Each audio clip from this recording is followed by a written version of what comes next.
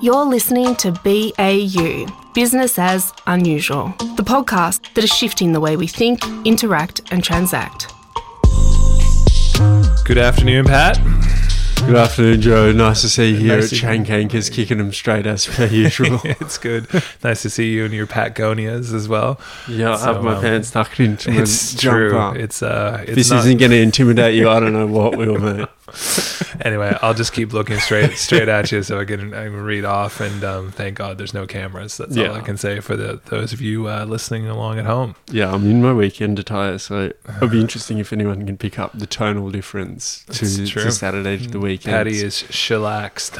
Chillax. I've been Papa Dad today, so I've been with the girls, done a bit of work. It's been really nice, actually. Nice. Good man. Yeah, it's been winter vibes. It's definitely coming strong, isn't it, here in Victoria? So, yeah. It's been good fun. Yeah. How are you, mate? I'm really good. I'm really good. Yeah, just been kind of planes and trains and automobiles across Australia this week, which has been nice. So up to Brisbane, Sydney, and then kind of back to beautiful Victoria. Back destroying the world. Yeah, exactly.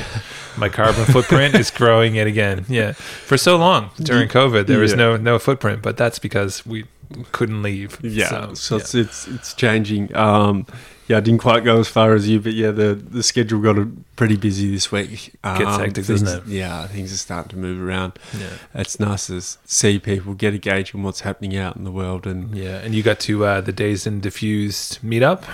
Yeah, I got back into Dazed and Diffused, so people have been listening along and know that we were out there for the first one, and it was good to get out there and see the barometer of change and get stuck into the froth. Yeah. It was definitely a traditional person who loves a beer at a pub would hand the beer back. There is a lot of froth in the market.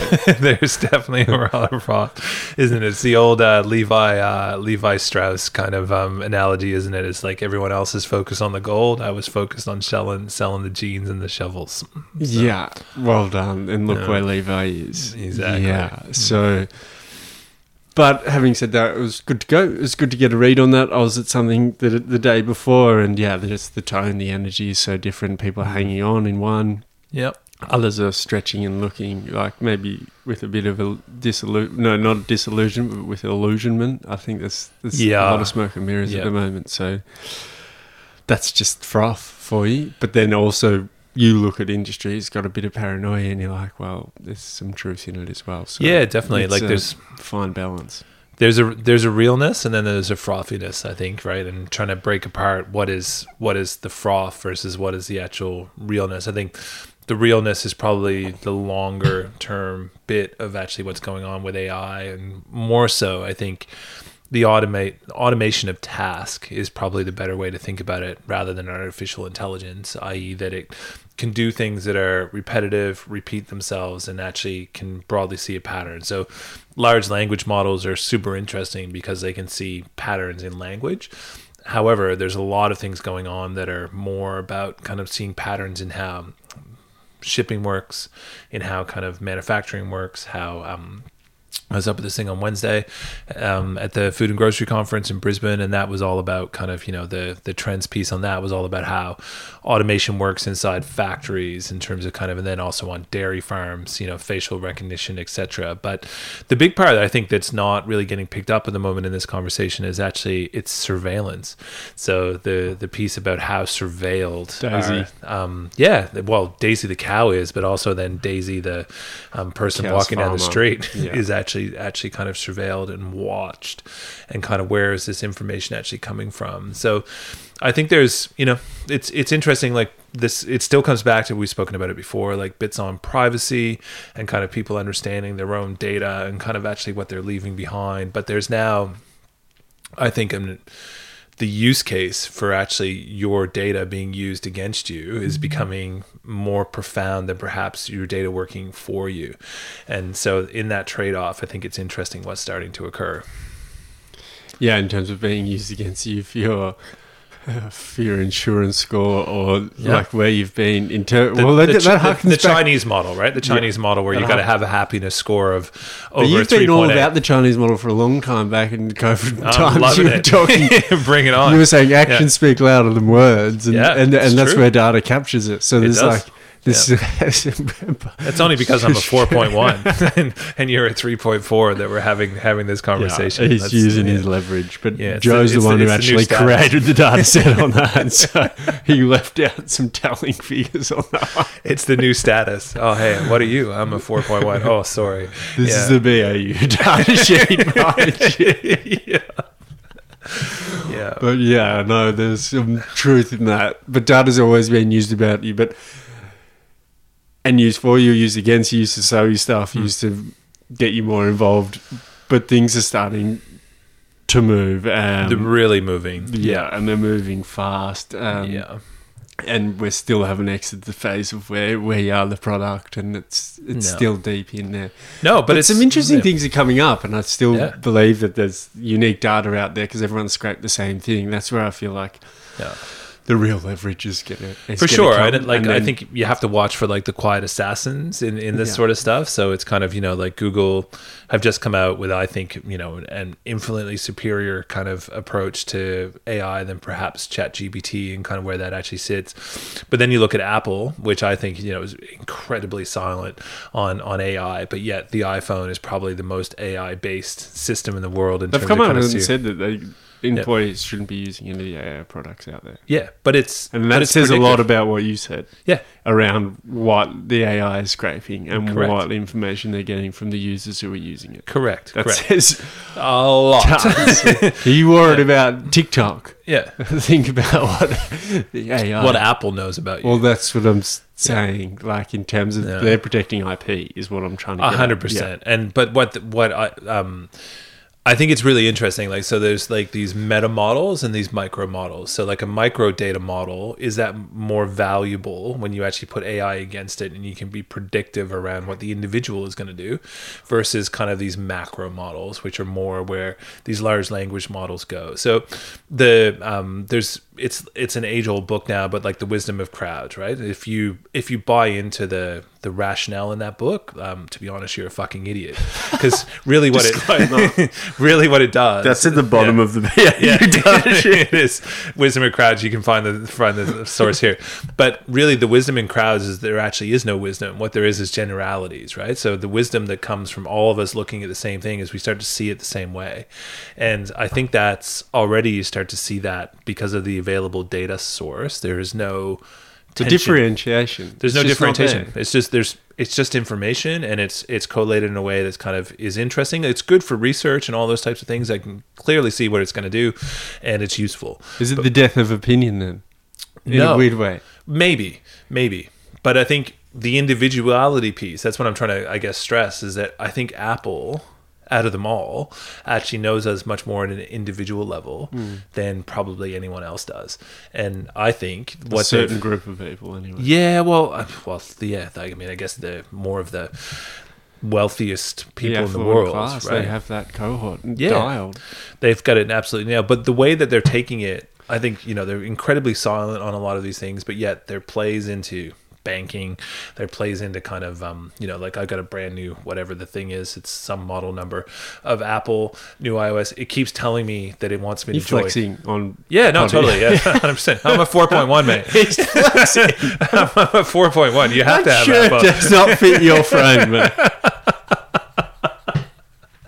Oh dear. Oh dears. The piece underneath that though, besides my flex, is that it's what it's trying to do as a system is, so it understands how I behave around money. It understands broadly how motion or non-motion I am. It understands how much time I spend with it and what I'm actually doing with it. So even with, because I listen to music quite often when I'm doing stuff outside, but it's actually figuring that out.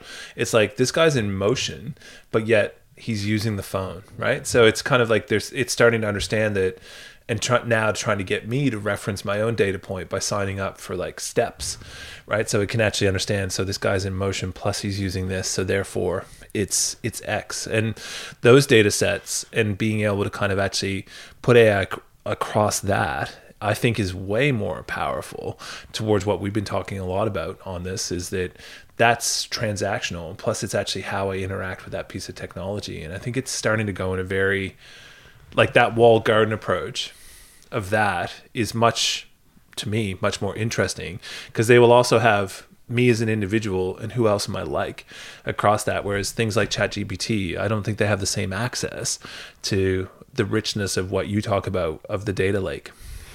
Yeah, but I think there's androids that would argue that they do. There's an interesting point that I think you're getting at, is just maybe the sophistication of the approach that Apple is, and one bit is that they're quite sure of themselves and they're not getting stuck up in the hype that is AI, which is an interesting run. But they use it all the time.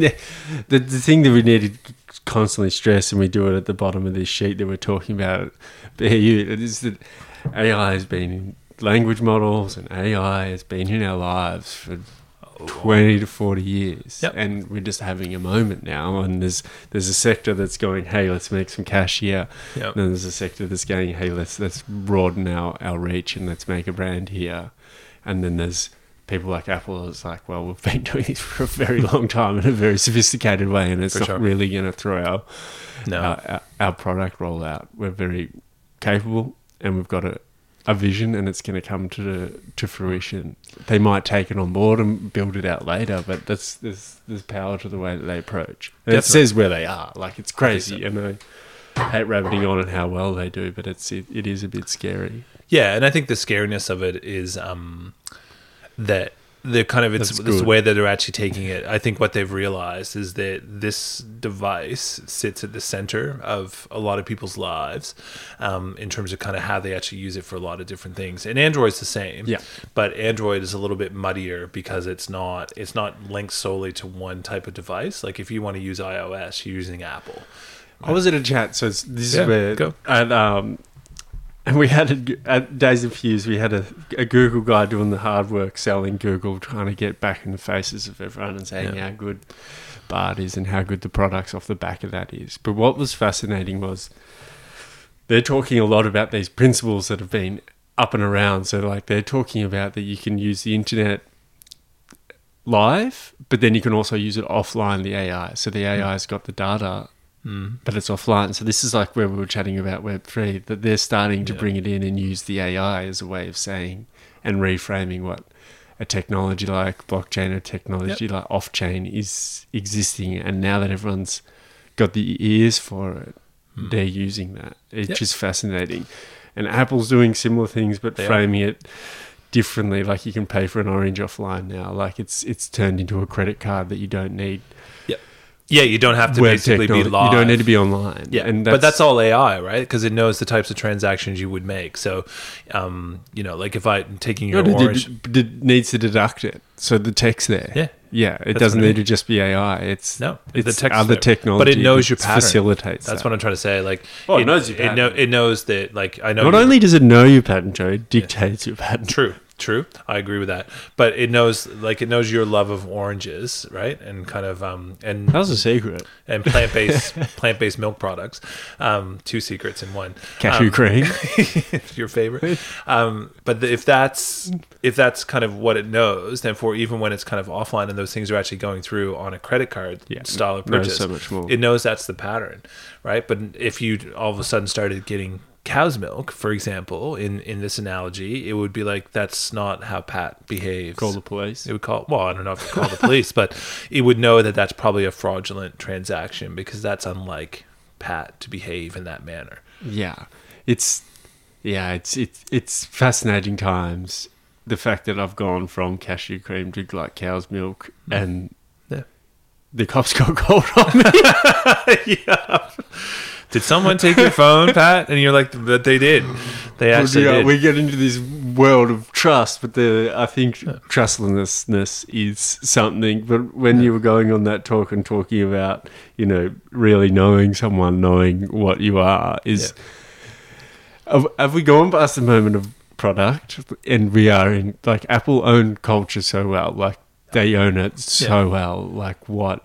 You buy it for sure to be part of something. Yeah, I think that's where it's moving. Like, I feel like it's gone beyond product. Like, I think that's one of the most profound things you've said in a long time. Like, it's true. Like, it's usually, I know every episode, but I mean, I haven't seen you in a couple of weeks, so it has, but it's not. I don't think it's like a cultural brand anymore. It's a utility, right? And it's a way of actually organizing your life. And the thing that they've done so well is actually it's the elegance in the way and the simplicity they've resolved a lot of those things that it becomes almost. Like it's, I mean, we were talking about this off air, but most people would rather be without their partner than be without their phone, right? Because their phone is actually more useful to them. That's the hidden stat in that thing. When you actually talk about, well, why do people say that? It's actually because the usefulness of the phone, it has very, very high utility. And rather than try to kind of make it more bells and whistles, more products, more this, I think Apple over the last 5 years have gone, you know what? Do we need to make a car? Do we need to make a TV? We probably don't. We actually need to make a credit card and a healthcare system, right? It's do you know why they've made those decisions? There's more money in it. But there's more data in it. They get to know you, like what you've just said. Like, that's Mate, really two bingos in one episode. Look at you go. That's good. See, weekend dad mode goes places. I feel like I'm like, oh, Dave, I'm feeling overmatched. But it's fascinating that that's been their tact. Yeah. Like, what is the product to come from that? Or we are obviously the product, whoever owns it, but we're being consumed. It's and the culture that it's forming of that. That's what it's really doing. But it gets to really know that and back its decision. So, it's just a strong position, and they obviously use what they're capturing. It's not just they do. It's not just sparky hedgehogs back there. No, unsifted data. But bizarre what's going on. But the one thing that makes me excited is, like, what is the new plays that are going to come through here? Because I don't believe that it's going to be Legacy that's going to win this in the end. There's new I think they're going to have a big play. Oh, definitely. But history says that, like, I had watching this guy talk who was from Google. I didn't realize. I thought it was Fred from some That's startup. probably what he wanted you to think. Yeah. But then I was like, hang on a minute. Google started in a shed like 20, 25 years ago. Yeah. And it started off the back of what search is now. Yeah.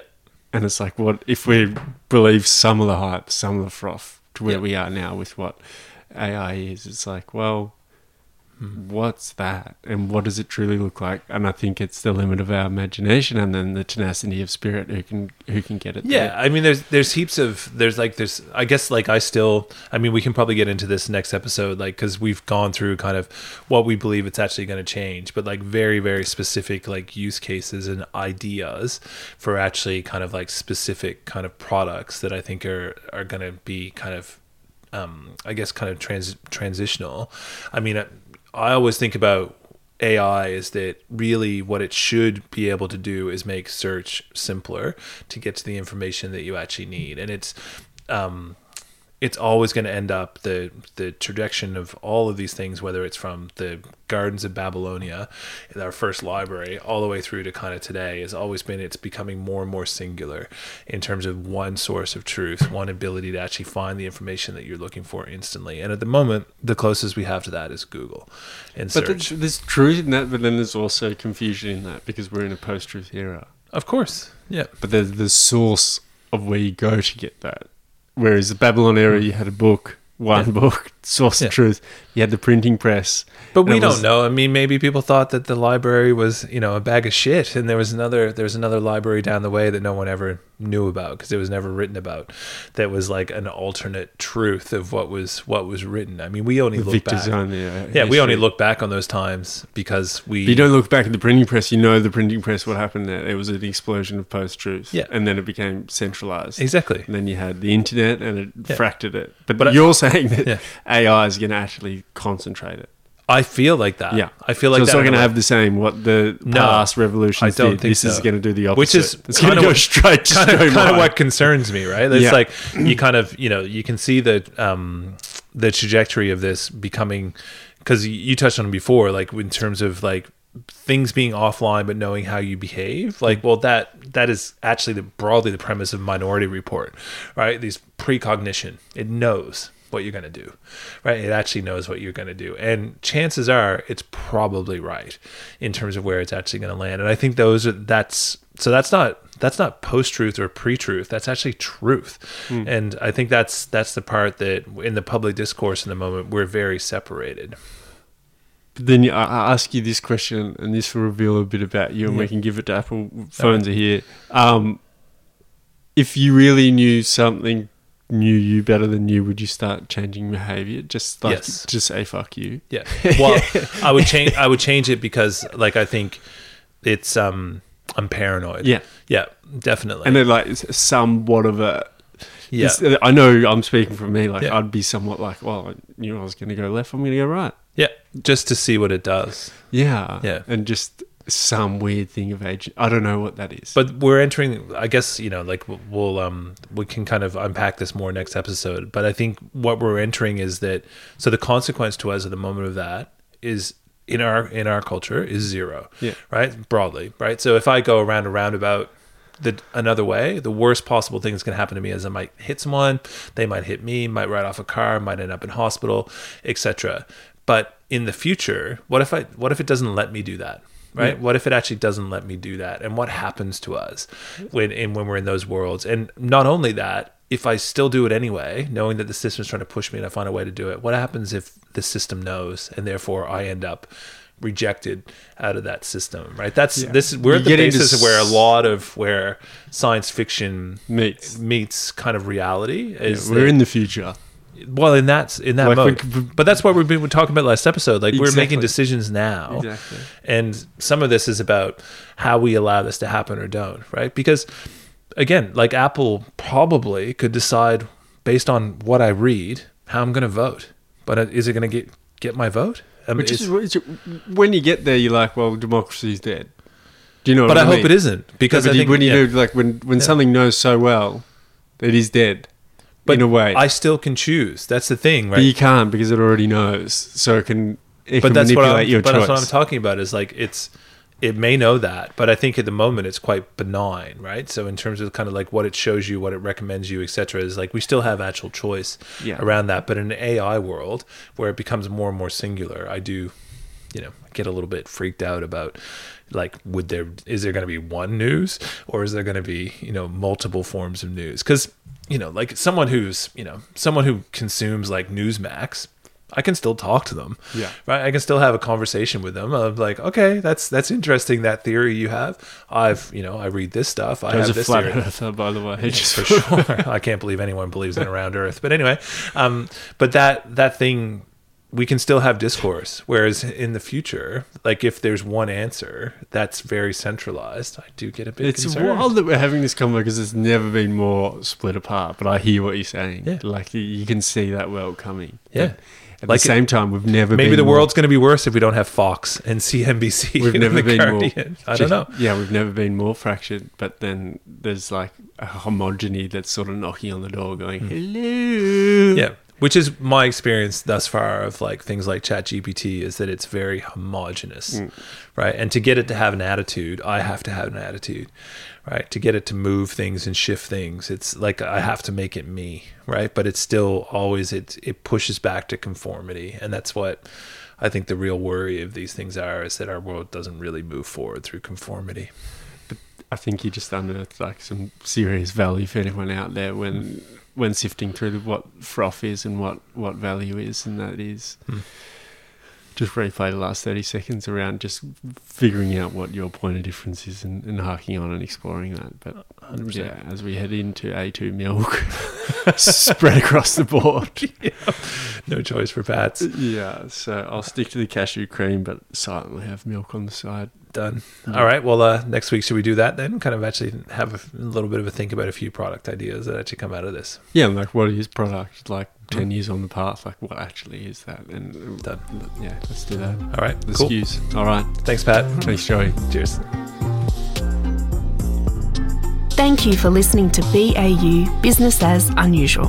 Subscribe and learn more at baupod.co. That's baupod.co.